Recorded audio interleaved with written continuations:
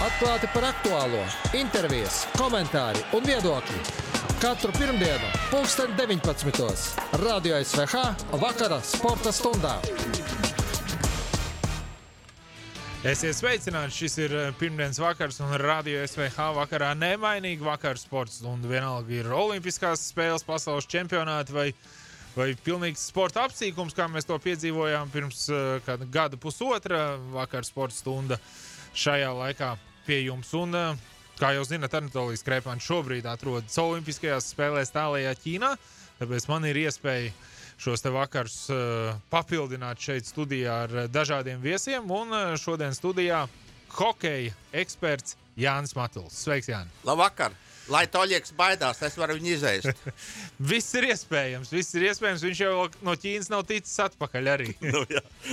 Bet, protams, ka līdz ar to hokejs būs viena no lielajām mūsu tēmām. Tāpat arī apskatīsim, mazliet pieskarsimies citu olimpiešu startiem. Tur gan, protams, arī Anatolijs ir lielu darbu padarījis mums stāstot gan LTV ēterā un komentējot spēles, gan arī atgādināšu katru dienu Radio SVH ēterā 11:30 mēs sazvanamies un uzzinām pēdējos jaunumus, kādi tie ir tālajā Pekinā vai precīzāk Pekinas kalnos, kuros Anatolijs pavada savu laiku atrodoties Ķīnā.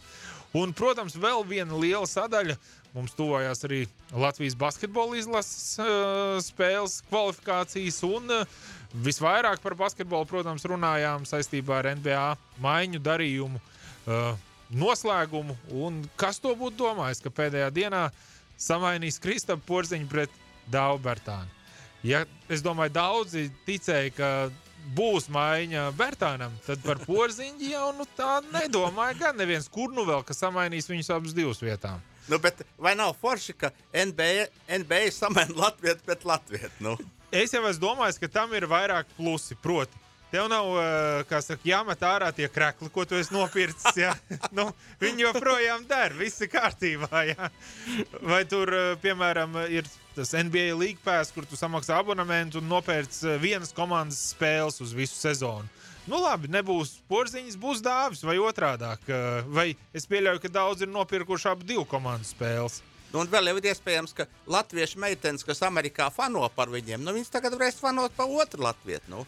Ir jau, es domāju, hokejā tu piekritīsi, tur man šķiet viņi vairāk ir tādi koleģiāli, ka ja NHL samaina spēlētājus šādi te vietām, un sevišķi, ja viņi ir paziņas savā starpā, bieži vien viņi pat samainās arī ar mājām, vai ne?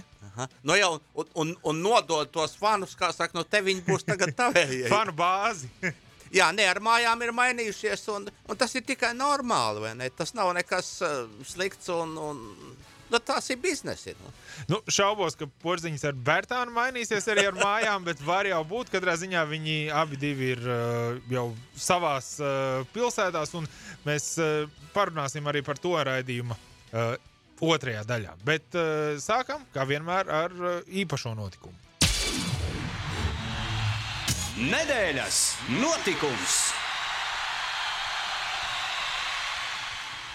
Par nedēļas notikumu, it sevišķi olimpiskajās spēlēs, kur nav tā, ka mēs būtu Norvēģija vai Vācija, kuriem birstās medaļas kā no pārpilnības raga, ir jāliek Latvijas izcīnītās medaļas, veselas 4, tiesa gan pasniegts vienā apbalvošanas reizē, proti mūsu kamaniņu braucēju stafetē. Tur vīru, sievu un divnieku konkurencē visi viņi viens pēc otra brauca un uzrādīja 3. labāko rezultātu. Apliecināja savu favorītu statusu, kāds tas bija. Tiesa gan, laikam, objektīvi, ja mēs skatāmies, tad pacīnīties augstāk par zeltu vai sudrabu grūti būtu. Jā, nebija īstā pamata, bet arī pārliecinoša 3. vieta un parādam, ka esam kamaniņu braukšanas lielvalsts. Esam, un redzi, es esmu bijis pagājušā gadsimta olimpiskajās spēlēs un vēl dažās ziemas spēlēs. Un tad ļoti bieži kamaniņu braucējiem bija tāda atruna. Ai, kā mana neiet, jā? Labi, šeit arī mums negāja varbūt tik labi kā austriešiem, it sevišķi trases beigās, jā? Bet man patika tas vieglums, kā divnieks, kā tīruma, kā aparjots, kā viņi uzvedās, jā. Nu tā forši tas bija. Un, es gribētu teikt, ka viņi man no Tokijas kaut ko no Pekinas kaut ko iedeva. Man, teiksim, nav žēl tās naudas, ko valsts ir iztērējusi viņu labā, jo, man patika. Kur un lielais jautājums sākās pie šī un diskusijas, es domāju, turpināsies gadiem, kamēr vien mums būs Siguldas bobsleja un kamaniņa trase. Vai mums vajag tādu trasi, vai mēs varam atļauties šādu te trasi? Es domāju, ka tu prasīsi, kādu uzspridzināt. Te jau ir visādi spridzinātāji jau tikai, kā saka, piešķilt tik uguni. Nē, es domāju, ka uz šīm lietām ir jāskatās. Mums ir bijis laiks, kad visa Latvija fanoja par Kristeru Sēriģu un Arti Rasmani. Ja? Lai es teiktu, ka man šausmīgi patika šīs sacensības. Es vienreiz esmu bijis... Ķegumā. Ne ķegumā, Vācijā esmu bijis uz sacensībām, jo tas laikam pat bija Čehijā. Vienalga, Nirnbergā bija mums hokejs un bija brīvu dienu, un mēs aizbraucām uz Sēriģi, vai ne? Un faktiski, ja arī visas šīs stulbās diskusijas, mums vajag tādā īstā sporta veidā, slēpošanā būt medaļās vai kur olimpiskajās spēlēs, visi šie sporta veidi, viņiem visos pasniedz vienādas medaļas. Ja? Un vai tu esi uzvarējis freestylā vai hokejā, medaļa tev vienāda būs. Ja? Un tāpēc runāt par to, ka kamaniņa sporta medaļa ir mazāk vērtīga par bobsleja vai par skeletonu medaļu, tas tā ir šizofrēnija. Nē, salīdzināt ar bobsleju vai skeletonu, tā tiešām tur ir viena trase, kā saka, un noteikumi nosacīti visām valstīm arī vienādas iespējas attīstīt. Cita lieta, ka mēs jau gribam tad redzēt tos mūsējos pēc iespējas vairāk uz piedestāla, vai ne? Bet nav jau tā, ka ir 3 trases tikai pasaulē, un iespējas trenēties Siguldā ir ļoti unikāls. Es esmu tad pētījis, sevišķi iepriekšējās olimpiskajās spēlēs, cik ir no Norvēģijas, cik ir no Somijas šajos 3 sporta veidos, cik ir no Zviedrijas. Viņiem jau arī tomēr Lillehammerē ir normāla trasi, jā. Viņi īpaši nenodarbojās. Es sapratu, ka 2 Zviedru kamaniņu braucēji bija, jā? Jā, tā šķiet arī bija. Jā, brālsamās un viss, jā. Kas viņiem, es naudas pietrūkt, lai Lillehammerē trenētos. Viņi vienkārši ar šo sportu veidu nenodarbojas. Toties mēs nodarbojamies ar visiem tiem 3 slidošajiem. Un, es teikšu, ka, daudz maz normāliet. Un tāpēc, ja kāds būtu ar mieru tās trases uzspridzināt un vietā kaut ko foršu uztaisīt, tad es varbūt atbalstītu, bet tā es saku, tā ir šizofrēnija.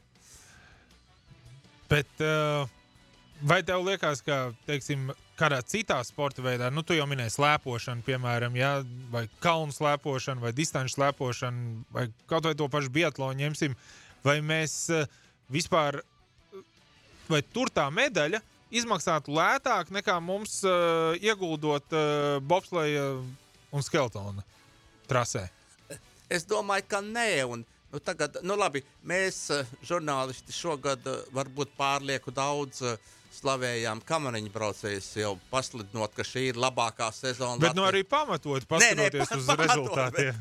Bet līdz ar to, teiksim, rodas tāda sajūta, ka tā labākā sezona un viena medaļa tikai, kaut kas nav riktīgi, vai ne? Bet, es jau esmu tomēr šīs sistēmas piekritējis, ka, nevajadzētu Latvijā valstī atbalstīt 97 sporta veidus, bet es neesmu Sandra Riekstiņa piekritējis, ja, ka tiem pēdējiem, kuriem valsts dod pa 3-4 tūkstoši, to vēl noņemsim, ja. Kas ir 2-3-4 tūkstoši un visas šīs runas par prioritāriem sporta veidiem. Pašā sākumā jau, kad viņas sākās, es prasīju, ko tas dos? Būs vairāk naudas? Nē, nebūs. Apakšai noņems. Tur jau tā lieta, atņemt nabagajiem un sadalīt bagātajiem. Jā, un sadalīt tur jau bagātajiem. Tā liela ietekme tas neradīs, jā. Bet, neko tas nedos sevišķi jau. Labi, prosim būs labākas lietas, labākas komandas vienam 4 vai 2.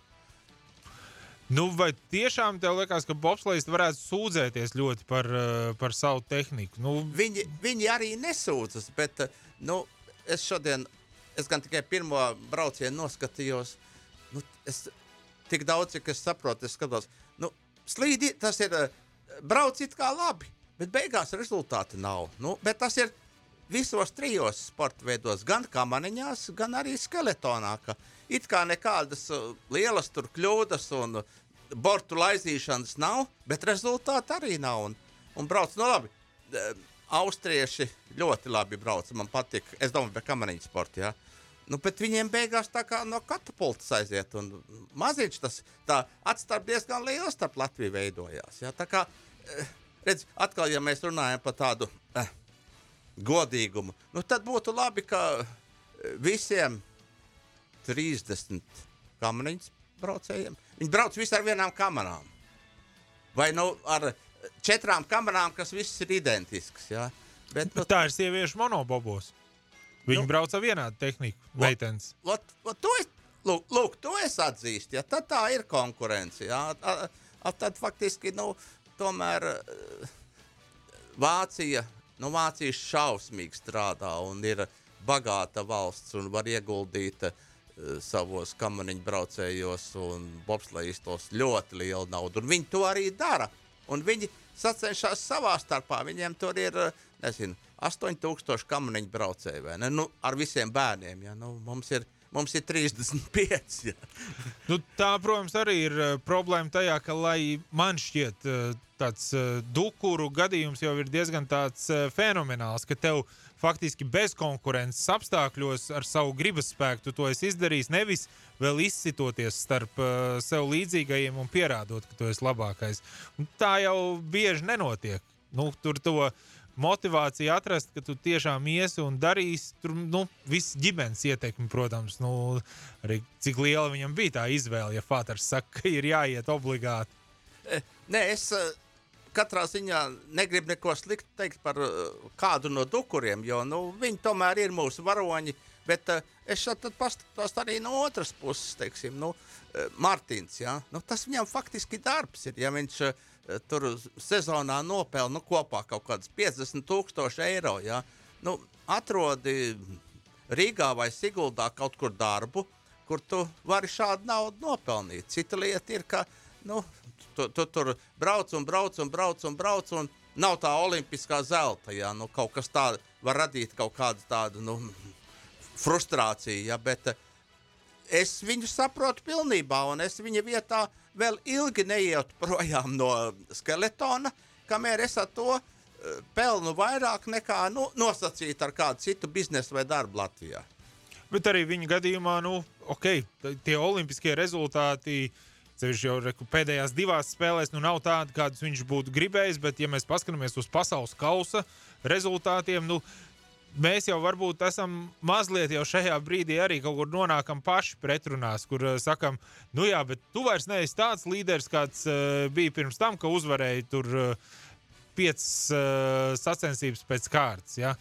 Tagad vienalga mums ir čalis, kas cīnās par pirmo vietu un ir pirmajā vietā pasaules kausa kopvērtējumā. Mēs te redzam viņam aiz muguras kādu, kas, lai teiktu, ka jālaiž ir jauniem vai tā tālāk, nav jau, kas viņu no tā troņa gāž nost. Nē, es saprotu, ka Dainis Dukurs Siguldā ir izveidojis kaut kādu skeletonu akadēmiju un kaut kad, ja noteikti būs rezultāts, ja, bet, tie vienalga, kurā sporta veidā skeletons, ja, 5, 6, 8 gadi vismaz, ja, hokejā vajag vismaz 10 gadus, lai puika būtu, interesants kādam. Lai viņš kļūst par prospektu. Jā. Tā kā tas sportists tik ātri neaug, bet es tev gribēju iebilst. Bija tāds sporta veids BMX.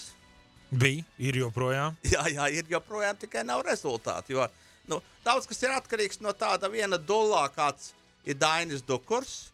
Un tagad, ja man jāsāk domāt BMX, kurš tad tas bija? Vai tas bija Lakučs kaut kādā? Jā, Lakučs arī, bet tur vesela brigāda bija, jā, un Aldons Vrubļevskis. Jā, Aldons, viss cepo nost. Viņi tur iesākumā tā kā ņēmās kopā, tad viņi kaut kādas brigādes bija viena pret otru, bet rezultāts... Valmieriešu grupējums. Valmieriešu grupējums arī dalījās vēl. Un Lakuči ģimene pat dalījās uz pusēm, jā. Okay. Liels intrigs, liels sports, bet, labi.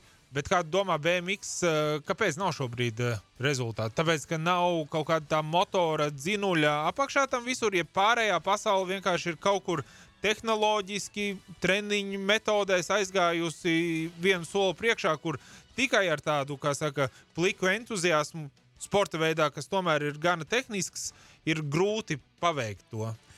Es domāju, ka gan viens, gan otrs, jo Latvija ir unikāla tai ziņā, ka es nezinu, varbūt mums ir kaut kāds gēns vai dieva dots talants, ka visu jauno mēs diezgan ātri apgūstam. Un, kaut vai arī šis stāsts par bobsleja ienākšanu Latvijā, tas ir klasisks, vai ne? Vai būtībā arī kamaniņu sports, kur es faktiski atceros, kā brauca no Rīgas gaļas kombināta, brauca fiskolektīvs brauca uz Cēsīm, uz Ciruliešiem būvēt pirmo kamaniņu trasi. Un tur to braucēju bija diezgan daudz, tur kaut kādos pirmajos Latvijas čempionātos kamaniņu sportā Ciruliešu trasē, tur piedalījās 40 cilvēki, jā. Mums arī bobslejā Latvijas čempionātā ir bijis tā, ka piedalās krietni pāri pa 20 ekipāžām. Un visiem šiem sporta veidiem, es domāju, tiem modes sporta veidiem ir uzplūdu un atplūdu. Un man, piemēram, labi, es jau vairs neesmu sporta žurnālists, ja, bet man, piemēram, interesētu, runājot par BMX, kā notika Ivo Lakuča sajiešana kopā ar Māri Strombergu, jo es pirms tam intervēju Matisonu, es vairs piemirstu, kāds ir vārds, viņš bija laikam Eiropas čempions, ja, un viņš jau bija tas, kuram bija jākļūst par čempionu. Man ir, jautājums, kāpēc viņš nekļuva? Es gribētu ar viņu pašu kādreiz aprunāties, jo, viņš bija izteikti pirmais numurs Latvijā, un tad uzrādās Strombergs. Mums jānorganizē šāda saruna Radio SVH ēterā. Redz, kā mēs no sporta notikuma, kas bija kamaniņu sporta medaļas Olimpiskajās spēlēs līdz Siguldas trasē, kur es apzināti tevi aizvedu, un pēc tam jau tikām arī līdz BMX-am. Mums maz pauzīt, un tad turpināsim ar, tā teikt, maizes darbu ar hokeju. Latvijas Olimpiskās komitejas oficiālais radio SVH.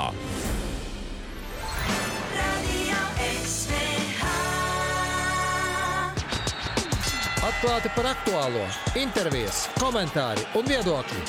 Katru pirmdienu, 19:00. Radio SVH vakara sporta stundā.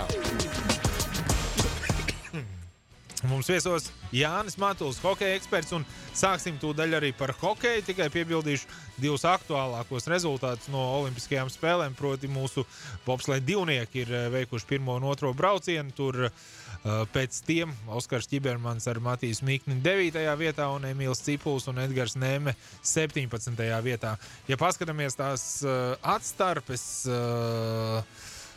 tad jāsaka, ja mēs esam ļoti, ļoti lieli optimisti, un Ķibermans savukārt veic savus divus mūža braucienus, trešā vieta ir vēl turpat. Ja tur, pirmais sešinieks ir pavisam ļoti turpat, bet ar to vien, ka tā atstarpe nav varbūt tāda nepārvarama, ar to nepietiks. Tiešām būs jānobrauc vienkārši izcili rīt pēcpusdienā 3. un 4. brauciens. Bet par hokeju, Jāni, kā tev pirmās 3 Latvijas izlases spēles?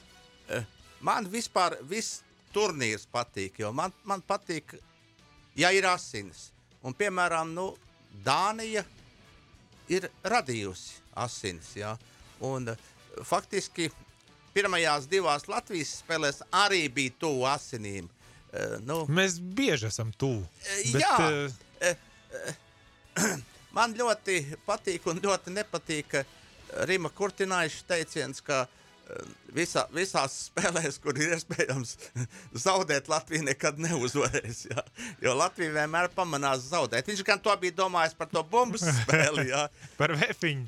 Bet tas ir daļēji arī hokejā. Bet mēs arī par daudz, man liekas, gribam no hokeja, lai ar, cik tagad ir 1,8 miljonu iedzīvotāji, ja mēs būtu konkurēt spējīgi. Labi, Zviedrija arī nav nekāda 10 miljoni, bet nav mums to talantu tik daudz. Tāpat Dānija varbūt arī nav hokeja lielvalsts pilnīgākā. Dānija ir jau Zviedrijas vasaļvalsts, un es tā arī šurbraucot. Man viens no pirmiem komandējumiem bija 93. gadā uz Kopenhāgenu. Tad mēs, es vairs neatceros, bet es tur esmu ceļojis pār tam Eresund kanālam, ja? Un, pagaid, 3 dāņu hokejisti spēlē Malmē. Bet tas no Kopenhāgenes ir iespējams tuvāk nekā man no Bieriņiem braucot pie tevis uz šejieni, ja? Labi, tas, ka tas ir tuvu blakus, jā, ok. Tu pabrauc pār tiltam, un faktiski vakarā tu esi mājās pie sievas un bērniem. Ja? Un ne tik tas vien, ir šis 30 gadu laikā Dānijas hokejs ir šausmīgi gājis uz priekšu. Un es negribu teikt, ka mēs esam uz vietas stāvējuši, tā nav. Ok, bet kas sistēma? Tas ir valstiski panākts, federācijas nopelns, tas ir vienkārši dzīves līmenis ceļās, tur var piesaistīt labākus spēlētājus, kas ceļ kopējo līmeni, vairāk ledushaļu, bērniet, vairāk trenēties. Kur tas noslēpums tajā? Es teiktu, ka visu pirms noslēpums ir tātad Dānijas sociālistiskā sistēma, kādā viņi dzīvo. Es biju tātad turnīrā Dānijā. Kā mums ir? Mums ir sēž tiesneši pie galdiņa kādi 6, 2 vārsta tās durtiņas vaļā un vēl kas. Un man bija gadījums, kad es skatos, es kaut ko neesmu pareizi saskatījis. Tas šoferis, kurš mūs no rīta atvedi uz spēli, es skatos, vai tas viņam ir Dvīņu brālis vai kas, kad būtībā šis te spēles sekretārs, viņš ir, jā. Un Dānijā ir šīs lietas, ka jauniešu sports ir pa brīvu, un maksāšana sākas no profesionāļiem, un katrā halē ir šis te jaunatnes ceļš, ir viss pa brīvu ir. Es nezinu, vai pa brīvu ir inventārs, bet es domāju, ka viņš jau tāpat tiek daļai ceļo no viena pie otra, un viss sports būtībā, visa jaunatnes sports Dānijā ir pa brīvu. Kā mums ir? Mums tas ir, tā ir slaukšanas sistēma, kur no vecākiem naudu var noslaukt. Ne jau tikai es pa hokeju runāju, tā ir jebkurā sporta veidā faktiski. Un te ir tas, bet tas ir viens tas sociāli-ekonomiskais, bet otrs ir, ka Dāņi ideāli izmanto Zviedrijas tuvumu un viņu labākie jaunieši juniori stažējas Zviedrijā, tur izaug un arī vēlāk spēlē Zviedrijā, Vācijā, KHL, NHL, laikam 9 pat esot bijuši pat. Jā, šī tā vecāka iesaist arī Zviedrijā līdzīgi, kur man sanāca pabūt tieši arī saistībā ar hokeju, ko es varbūt šo valstu visvairāk pārzinu, arī radu būšanu, teiksim tā. Un tad tu saproti, ka tur tajā jaunatnes vecumā tu uzreiz, nešauj pa zvaigznēm, nemeklē tur pašu labāko treneru šajā vecuma grupā, ka mums obligāti ir jāuzvar tagad. Protams, jāuzvar. Šajā te Rīgas, čempionātā. Mans dēls ir Rīgas čempions U9 grupā. Negribēju nekādīgi noniecināt, jā. Nē, labi. Vecākiem tas ir svarīgi, bet šīs lietas būtu jāviras tā, kā ir mums tādi, vismaz bija 2 treneri, tāds Ģirds Odris un Gins Bisenieks. Viņi, principā, nespēlēja uz rezultātu nekad jau. Bet tāda ir maz. Trenerim ir ļoti grūti nespēlēt uz rezultātu, ja vispārējie spēlē. Jā, Jā, bet viņam jau tur pēc tam ir atkarīgs finansējums atkal pēc sasniegtajiem rezultātiem un tā tālāk. Un tajā brīdī jau tu nevari teikt, ka tev ir tikai jāaudzina labi cilvēki un profesionāļi viņi izaugs pēc tam. Viņš ir tādā skrūvspīlēs tajā brīdī. Bet tas, par ko mēs runājam, arī redz, vairāk cilvēku, iespējams, ir lielāka atlase, no kuriem tad tev izšauj tie NHL spēlētāji arī. Kas droši vien jau, ka tajos, ja mēs paskatāmies procentuāli, cik ir NHL spēlētāji izauguši no tiem, kas ir aizgājuši uz pirmo treniņu, es nedomāju, ka tur ir liela atšķirība salīdzinot ar Latviju. Noteikti nav. Man ir grūti pateikt. Viņiem ir tāda pilsēta Herninga. Es pirms raidījuma tieši apskatījos, jo es zināju, ka es par to runāšu. Apmēram 11. lielākā pilsēta Dānijā, Jelgava apmēram. Viņiem 2018. gada čempionātā, kad tas tur notika, izlasē bija kādi 5 no Herningas, un savukārt NHL arī kādi 4-5 no Herningas spēlēja. Lūk, te ir tas stāsts, ko es gribētu, ka Liepāja sagatavo. Tātad Liepājai jāsagatavo 10 NHL spēlētāji. Daugavpils, jā, bet droši vien tur atkal ir kaut kāds stāsts, kāpēc šī pilsēta tieši, jā, jo tur varbūt ir doli vecāki, doli treneri un kas, bet tur ir tas. Es teiktu tikai treneri. Treneri ir tas, kas var to spēlētāju, kā saka, sagatavot līdz NHL. Bet piedod, tajā gadā, es domāju, ka Latvija izdarīja vienu ļoti sliktu lietu priekš Dāņiem, bet ļoti labi mums uzvarēt pasaules čempionātā Dāniju viņa laukumā ar 1-0. Es šo uzvaru joprojām lieku vienā no pirmajām strīpām, jo, ko mēs izdarījām? Mēs izcitām laukumu saimnieku, kuriem spēlēja kādi 4-5 no viņu tās pamatpilsētas un kādi 4-5 no NHL, jā. Ar 1-0 Andris Džeriņš golu ielika. Un cerams, ka mazliet nobremzējām to hokeja attīstību. Nē, es domāju, ka hokeja attīstību nenobremzējām, bet tā bija tomēr ļoti svarīga uzvara. Rītdien mums atkal ir jāspēlē ar Dāņiem. Kas ir mainījies? Mainījies ir tas, ka man agrāk jāceļās. Mainījies ir tas, ka Dānijas zvaigžņu sastāvs ir sasniedzis savu pilnbriedu un būtībā,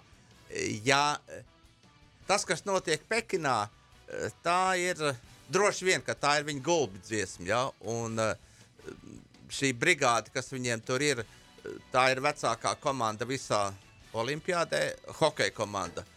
Un tur faktiski gandrīz tādu zaļoksnējo puiku nav, tur visi ir ap 30 vai pāri, kā Frants Nilsens ir 37, būs 38 gadu un iemeta skaistu bullīti Čehu vārtos. Es neko nevaru sliktu pateikt. Tāpat laikā tur viena no lielākajām zvaigznēm ir 17 gadus vecs. Tas ir citā komandā. Bet, labi, tie arī ir iekļuvuši astotdaļfinālā vai kvalifikācijā. Un, tas tāds dīvains formulējums kvalifikācija ceturdaļfinālam. Jā, bet man jau tāds gadījums ir bijis Kazahstānas izlasē spēlē tāds pats garš neveikls un Antropos viņam bija uzvārds laikam, ja, un tad man tur, es saku, tas nevar spēlēt NHL, bet viņš uzspēlēja NHL un meta golus iekšā, un šis ir tāds pats, tur nevar saprast, kas tur notiek, tur nekā sevišķi nav, bet pēc viņa metiena arī pakaļ vārtos, jā. Jā, tas mēs pa Slovāku brīnumu bērnu. Jā. Bet paliekot pie Dānijas, skaidrs, ka tu jau ļoti pamatot teici, ka viņiem ir jāiet uz visu banku, un šīs ir tās viņu olimpiskās spēles, ko viņi arī ir pierādījuši pēc rezultātiem. Viņi nevarētu, es domāju, būt neapmierināti ar to, ko viņi ir saņēmuši pretī rītdienas spēlē. Nezinu, vai viņi kādu citu no mūsu grupas komandām gribētu vairāk nekā mūsu. Vienīgi Ķīnu. Bet Ķīna viņiem nespīd, jā. Es biju izreikinājis pavisam idiotisku sistēmu, ka Kanāda varēja jādot Ķīnai punktu, tad Kanāda spēlēta mums šo te kārtu. Jā. Bet, Tik labi, ļoti viņi negribēja to. Nē, viņiem tas nav vajadzīgs. Ir no vienas puses, es domāju, ka viņi jūtās kā favorīti, no otras puses viņi reti, kad ir bijuši Latvijai priekšā, bet kaut es esmu optimists, patriots un tā tālāk.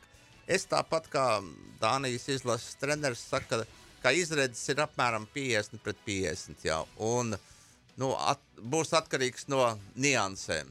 Vai kā ķersvārds saks? Jānis Kalniņš būs vārtos rītā, to jau mēs zinām, ja nekas cerams nemainīsies šajā. Es domāju, ka tas ir labi, ka treneri pasaka, un arī publikai pasaka, kurš būs vārtos. Ja? Tā nav slikta lieta, jo, ko tu tur noslēpsi? Ja? Visi jau tāpat zina, kā spēlē Kalniņš, kā spēlē Gudļevskis un kā spēlē Punenovs. Ja? Un tad ir atkarīgs, vai mums būs tāda iedvesma kā pirmajās divās spēlēs, vai arī mēs iziesim laukumā kā tādi kaujamie jēri, kuriem īsti neko nevajag. Neteiksim, ka īsti neko nevajag, bet kaut kas nav ritīgi. Jā. Bet mums jau arī, man šķiet, iedomājas, ja mēs pirms olimpiskā turnīra tagad, ja es tev piedāvātu, kur mums par iespēju spēlēt ceturdaļfinālā jāspēlē ar Dāniju. Pat Kanādu neņemsim, ja, ka tā varētu būt vēl viena opcija. Ja? Bet tu neteiktu, es ņemu šo piedāvājumu? Jā. Redzi, olimpiskais turnīrs vispār, teiksim, labi, ka es nekur tās savas kretīna piezīmes neuzrakstīju. Man likās pirms olimpiādas, ka varētu būt vācieši un Šveice varētu būt. Tagad es skatos, kur Šveici ir. Turpat, ko mēs vācieši nekur nav, jā. Bet vēl jau olimpiskās spēles nav beigušās, jā. Un to, ko tu saki par Dāniju, jā. Protams, piedod, kaut arī es eju cauri visiem šiem komandu pieteikumiem, cipariem, un kur viņi katrs tā ripai skrien pakaļ. Psiholoģiski vienalga liekas, ka hokejā mēs esam Dānijai priekšā, jā. Un ja tu man prasi, vai ņem Dāniju? Protams, ņem Dāniju, jā, bet varbūt, ka labāk darēja kāda cita valsts, jā. Labāk slikts Šveici nekā laba Dānija, ja? Jā, varbūt. Un, es saku, man šai stāstā nepatīk tas, ka tā viņu brigāde, kur visi ir apmēram viena vecuma, ka viņi var, davai veči tad, izšaujam un tas ir mūsu pēdējā lielā iespēja. Dānijai arī, es teikšu, kaut kāda 5. 6. vieta būtu ļoti liels panākums. Jā, bet šito runu viņi teiks pirms maksimums ceturdaļfināla vai pusfināla. Ja, kad te jau es domāju, ka viņiem tomēr uz to Latviju jāskatās kā uz komandu, kas neko nav uzvarējusi vēl šajā turnīrā. Var jau būt, ka viņiem ir atmiņā vēl tas, ka arī tas, kā tu saki, ka tomēr pēc sajūtām tā Latvija vienmēr ir bijusi priekšā un ka maz cerības, ka viņi nenovērtēs mūs, bet tas viņu spēles stils. Viņi spēlē vairāk tā kā līdzīgi man šķiet, kā mums patīk spēlēt no otrā numura. Un, jā. Kurš tad rītā paņems to iniciatīvu? Neviens, abi divi dzīvo savā zonā vairāk. Grūti pateikt. Redzi, mēs arī spēles sākums ar Zviedriju. Ja likās, Zviedri mums pārbrauks pār kā tanks. Savukārt spēles sākums ar Somiju. Kur Latvijai tik daudz spēka, enerģijas, un tie Somi jau galīgi neprot hokeju spēlēt. Ja, un paiet kaut kādas 5-10 minūtes, tiksim, vieni iemet vai neiemet, spēles ritms pieaug vai nomierinās. Te tas pats ir, te būs būtiski, kā rezultāts augstu un attīstīsies. Jau. Kurš pirmais iemetīs vārdus? Jā, kurš pirmais iemetīs, ja, tad tālāk vai mēs vai viņi metīsies atspēlēties, vai dabūs bullīt un iemetīs 2-0, vai ne? Tas ļoti svarīgi, un es saku, man nepatīk tas, ka Dāņi var, tas, ko es jau teicu, ja, ka saņemties, ka veči, bet tai pašā laikā arī šī pat lieta vai problēma ir Latvijā. Un tā kā mums ierindā būs komandas īstais kapteinis Lauris Dārziņš, es domāju, ka šāda pati runa varētu būt arī Latvijas izlases ģērbtuvē vai Olimpiskajā ciemtā, kur viņi dzīvo, ka, vīri, mēs spēlējām labi, bet mums vajag uzvaru. Ja, un, es ceru, ka es rīt varēšu apmēram 6:10, ap 9:00 es būšu smaidīgs. Jā, ir palicis mazāk kā 12 stundas līdz spēles sākumam, 6:10 LTV rādīs arī tiešraidē šo spēli. Ko es jums varu novēlēt? Vienīgi to, ka jāliek ir modinātājs uz 6:05 un jāceļās mazliet agrāk. Toties diezgan droši varam teikt, ka bērni neaizgulēsies uz skolējot, jo emocijas būs no viesistabas. Ja es nekļūdos, vai arī, ja mani nenes cauri, tad treneri ir izveidojuši jaunu, spēcīgu maiņu, kur tāpat kā 2015. Gada pasaules čempionātā Prāgā būs kopā 3D. Dārziņš, Daugaviņš un Dzirkals. Kurš no viņiem būs centrs? To mēs rīt tikai uzzināsim. Droši vien, ka tomēr Dārziņš būs centrs.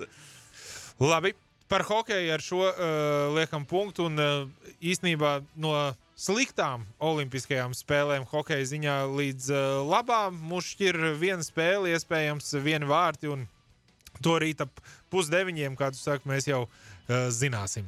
Tagad maz pauzīt, un tad par basketbolu. Latvijas Olimpiskās komitejas oficiālais radio SVH.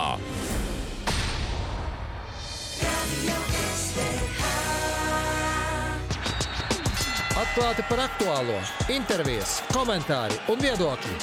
Radio SVH vakara sporta stundā. Vēl viens liels sporta notikums aizvadītajā nedēļā, protams, ir NBA abu latviešu samainīšana vietām, par ko jau teicām raidījuma sākumā, proti Kristaps Porziņš spēlēs Washingtonas Wizards un Dāvs Bērtāns Dallas Mavericks. Un, lai parunātu par basketbolu, esam sazvanījuši man kolēģi no Delfu sporta nodaļas Reini Lācis. Sveiks, Reini! Sveiks, labs vakars visiem! Saki, cik tu biji pārsteigts par šādu te maiņas darījumu un vai par to kaut kas varēja liecināt jau pirms tam? Ļoti patiesībā es biju pārsteigts. Tieši ar pāris kolēģiem ceturtdienas vakarā vēl tādu internetu raidījumu vadījām, kur sekojām līdz visām izmaiņām, un tas pārsteigums nokrita kā no debesīm. Es domāju, visus mums daļēji šokēja. Es pat teiktu, ka tik daudz kas neliecināja par to, ņemot vērā, ka tā situācija, ja mēs runājam tieši par Dallasu, bija varbūt saspringta, sauksim to tā, pagājušajā pavasarī ap izslēgšanas spēļu laiku, tad arī pēc playoffiem, kad jau pēc pēdējās spēles visi žurnālisti laikam nometa kaut kādu zināmu bību vai pietāti un atklāti prasīja gan Kristapam Porziņģim, gan komandas pārstāvjiem vadībai pēdējā preses konferencē, kā tad ar viņu iespējām palikt. Tobrīd vairs neviens neturēja sved zem pūra, visi par to atklāti runāja. Un tad mainījās kluba vadība, mainījās treneris.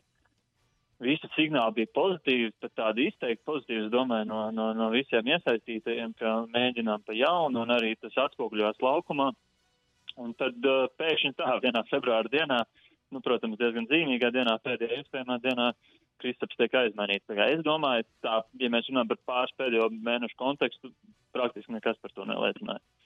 Kā tev liekas, kurš ir ieguvējis šajā te maiņas darījumā? Parasti to vienmēr skatās. Kurš tad ir vinnējis, ja ir divas puses, kas ir iesaistīts? Kā tev liekas, kurš šeit vinnēja? Es domāju, ka īstermiņā noteikti uzvar Washingtonu. Viņi padara savu komandu spēcīgāku. Tūlīt, ja mēs runājam par produktu laukumā, varbūt, protams, tur daļai tagad ietekmē Bradley Beal savienojums, viņu līderu savienojums, bet vispār uz papīra viņiem ir spēcīgāks sastāvs, krietni kļūst, kamēr Dallas ir mazliet spērs soli atpakaļ. Ilgtermiņā, protams, būs jautājums kā Vašingtona, cik ilgi tā var uzturēt pietiekami labu komandu, jo minētajam Bīlam jau arī ir pietiekami daudz gadu, viņam būs jauns līgums jāatslēdz, kas ietekmēs to, kā komanda var būvēt tālāk, un tad attiecīgi no Dallas perspektīvas, ja viņi šajā īstermiņā ir zaudējuši, jo bija noteikti brīži, kad par Porziņģi varēja brīdījās tirgu dabūt vairāk, viņi, teiksim, aizmainīja tādā brīdī, kad acīm redzot tā tirgus cena nebija tik liela.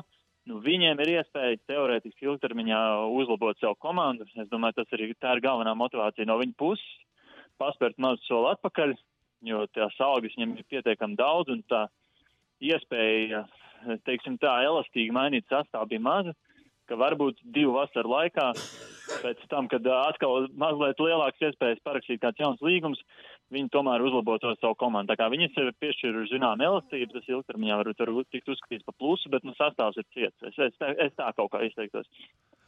Kā tev liekas, kādas ir Dāvija iespējas tikt pie lielākas lomas Dallas komandā, kā tas bija salīdzinoši Vašingtonā? Es domāju, ļoti labs. Ja mēs salīdzinām īpaši ar to, ka pat bija tāds 4 spēļu cikls, kur viņš ne minūti nenospēlēja, un tad pāris sagrāvēs izgāja laukumā pašā spēles izskaņā, tad salīdzinot ar to pavisam noteikti viņa spēles laiks pieaugs, un galu galā vienkārši apskatoties uz komandu kā tādu, kurā viņš ir nonācis, Dallasā ir milzīgas problēmas ar tālmetieniem, tā gan relatīvi maz tos trāpa, bet, labi, vēl piekop pietiekami bieži procents arī starp 10 sliktākajiem līgām. Ņemot vērā turklāt, ka tikko Tims Hārdavejs savienojās un nespēlēs visu šo sezonu. Arī Kristaps, starp citu, neesot tur.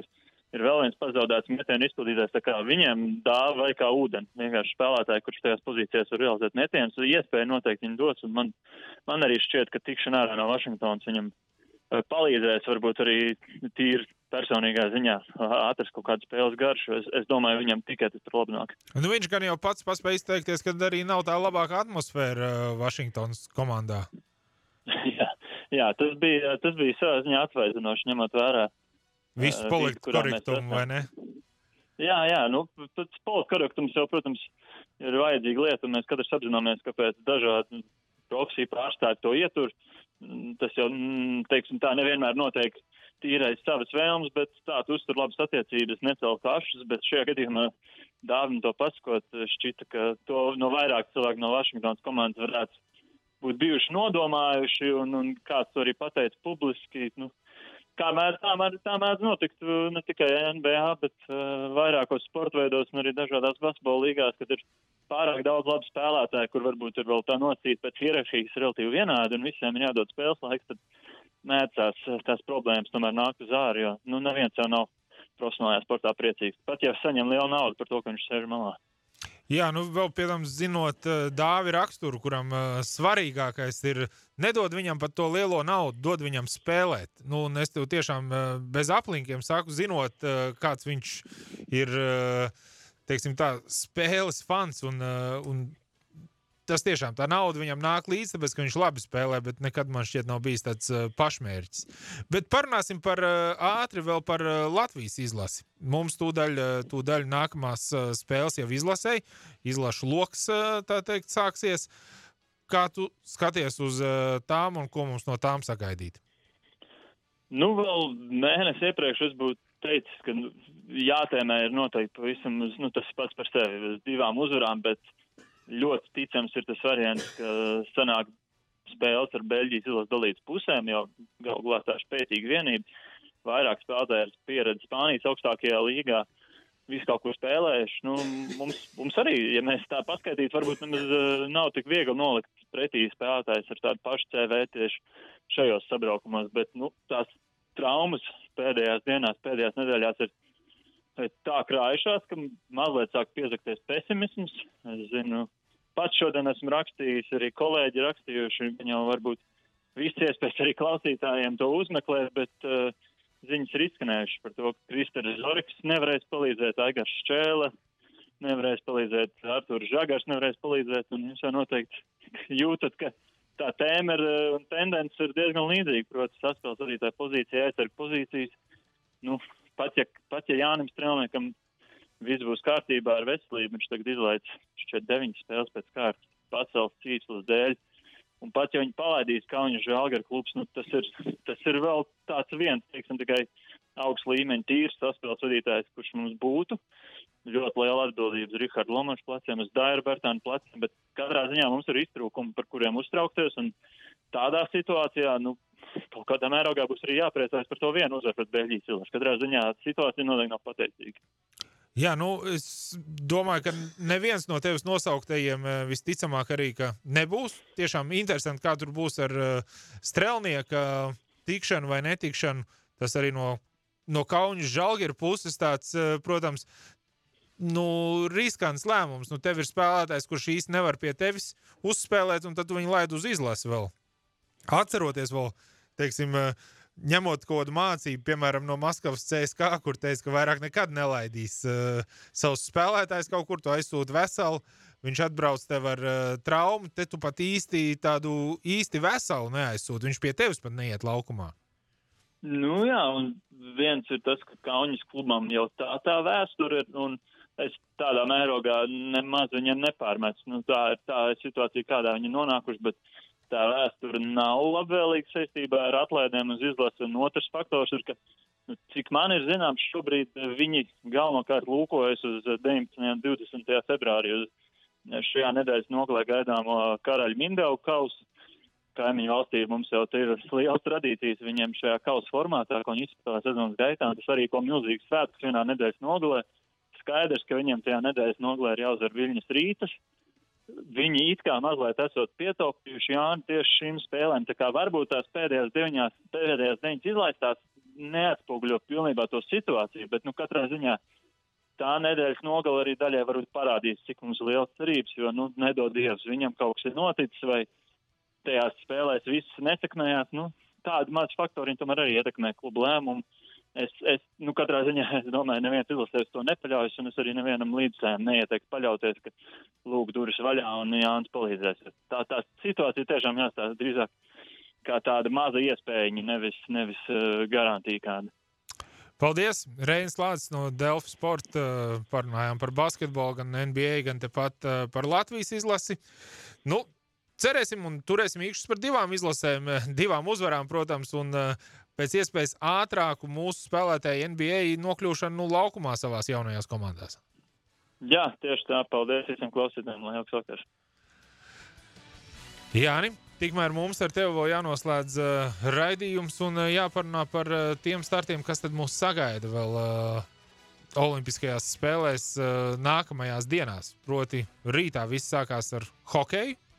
Tur 6:10 Latvija, Dānija. Par to jau pusraidību norunājām, kā mums viņus vajadzētu uzvarēt.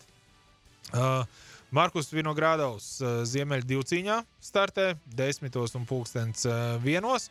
Un izšķirošie braucieni bobslejā. 3. un 4. brauciens bobsleja divniekiem. 3. brauciena sākums, pareizāk sakot, 14:15. Pēc tam vēl sekojam līdzi kalnu slēpošanai slalomā, tur Miks Zvejnieks, tas jau parīt sanāk, 16. datumā, viņam 1. un 2. brauciens, cerams, ka būs abi 2. Un distanču slēpošanā mūsu stafetes komanda gan vīriešiem, gan sievietēm. Un savukārt 19. datumā, izskatās ir tāda pēdējā, varbūt reālā iespēja vēl, kas nav pavisam, no zinātniskās fantastikas, bobsleja četrnieki sāk startus. Kāds tev noskaņojums pirms četrnieku mačiem? Bet vēl jau arī hokeja fināls iespējams. Un hokeja, tas pēc tam, tas jau bišķi vēlāk. Un tu saki, kas drīzāk, Jāni? Pēdējais jautājums šajā raidījumā. Bobsleja četrnieki augstākā vietā vai Latvijas hokeja izlase? Nē, laikam tomēr bobsleja četrnieki. Lai hokejs man piedod. Attiecīgi pēc rītdienas, ja mēs tiekam ceturdaļfinālā, tad jau labāko astotnieks būs rokā.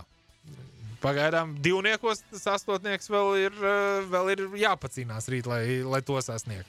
Ko skatīties katrā ziņā būs. Paldies, Jāni, ka paviesojies šodien vakar sporta stundā. Jānis Matuls, hokeja eksperts. Mani sauc Edgars Barbaks. Es būšu ar jums kopā arī nākamnedēļ, kad mums vēl pēdējā sporta stunda pirms Anatolija atgriešanās. Skatīsimies droši vien pēc Olimpisko spēļu rezultātiem, kas tad būs mūsu viesi nākamajā stundā. Lai jums labi atlikusī nedēļa un rīt nenoguliet spēles sākumu. Jo ir Valentīna diena. Tad varētu būt īstenībā problēmas to nenogulēšanu. Tā varētu būt problēma. Bet vai tad izaicinājumi nav tie, kas latviešu motivē visvairāk? Uz tikšanos, tā.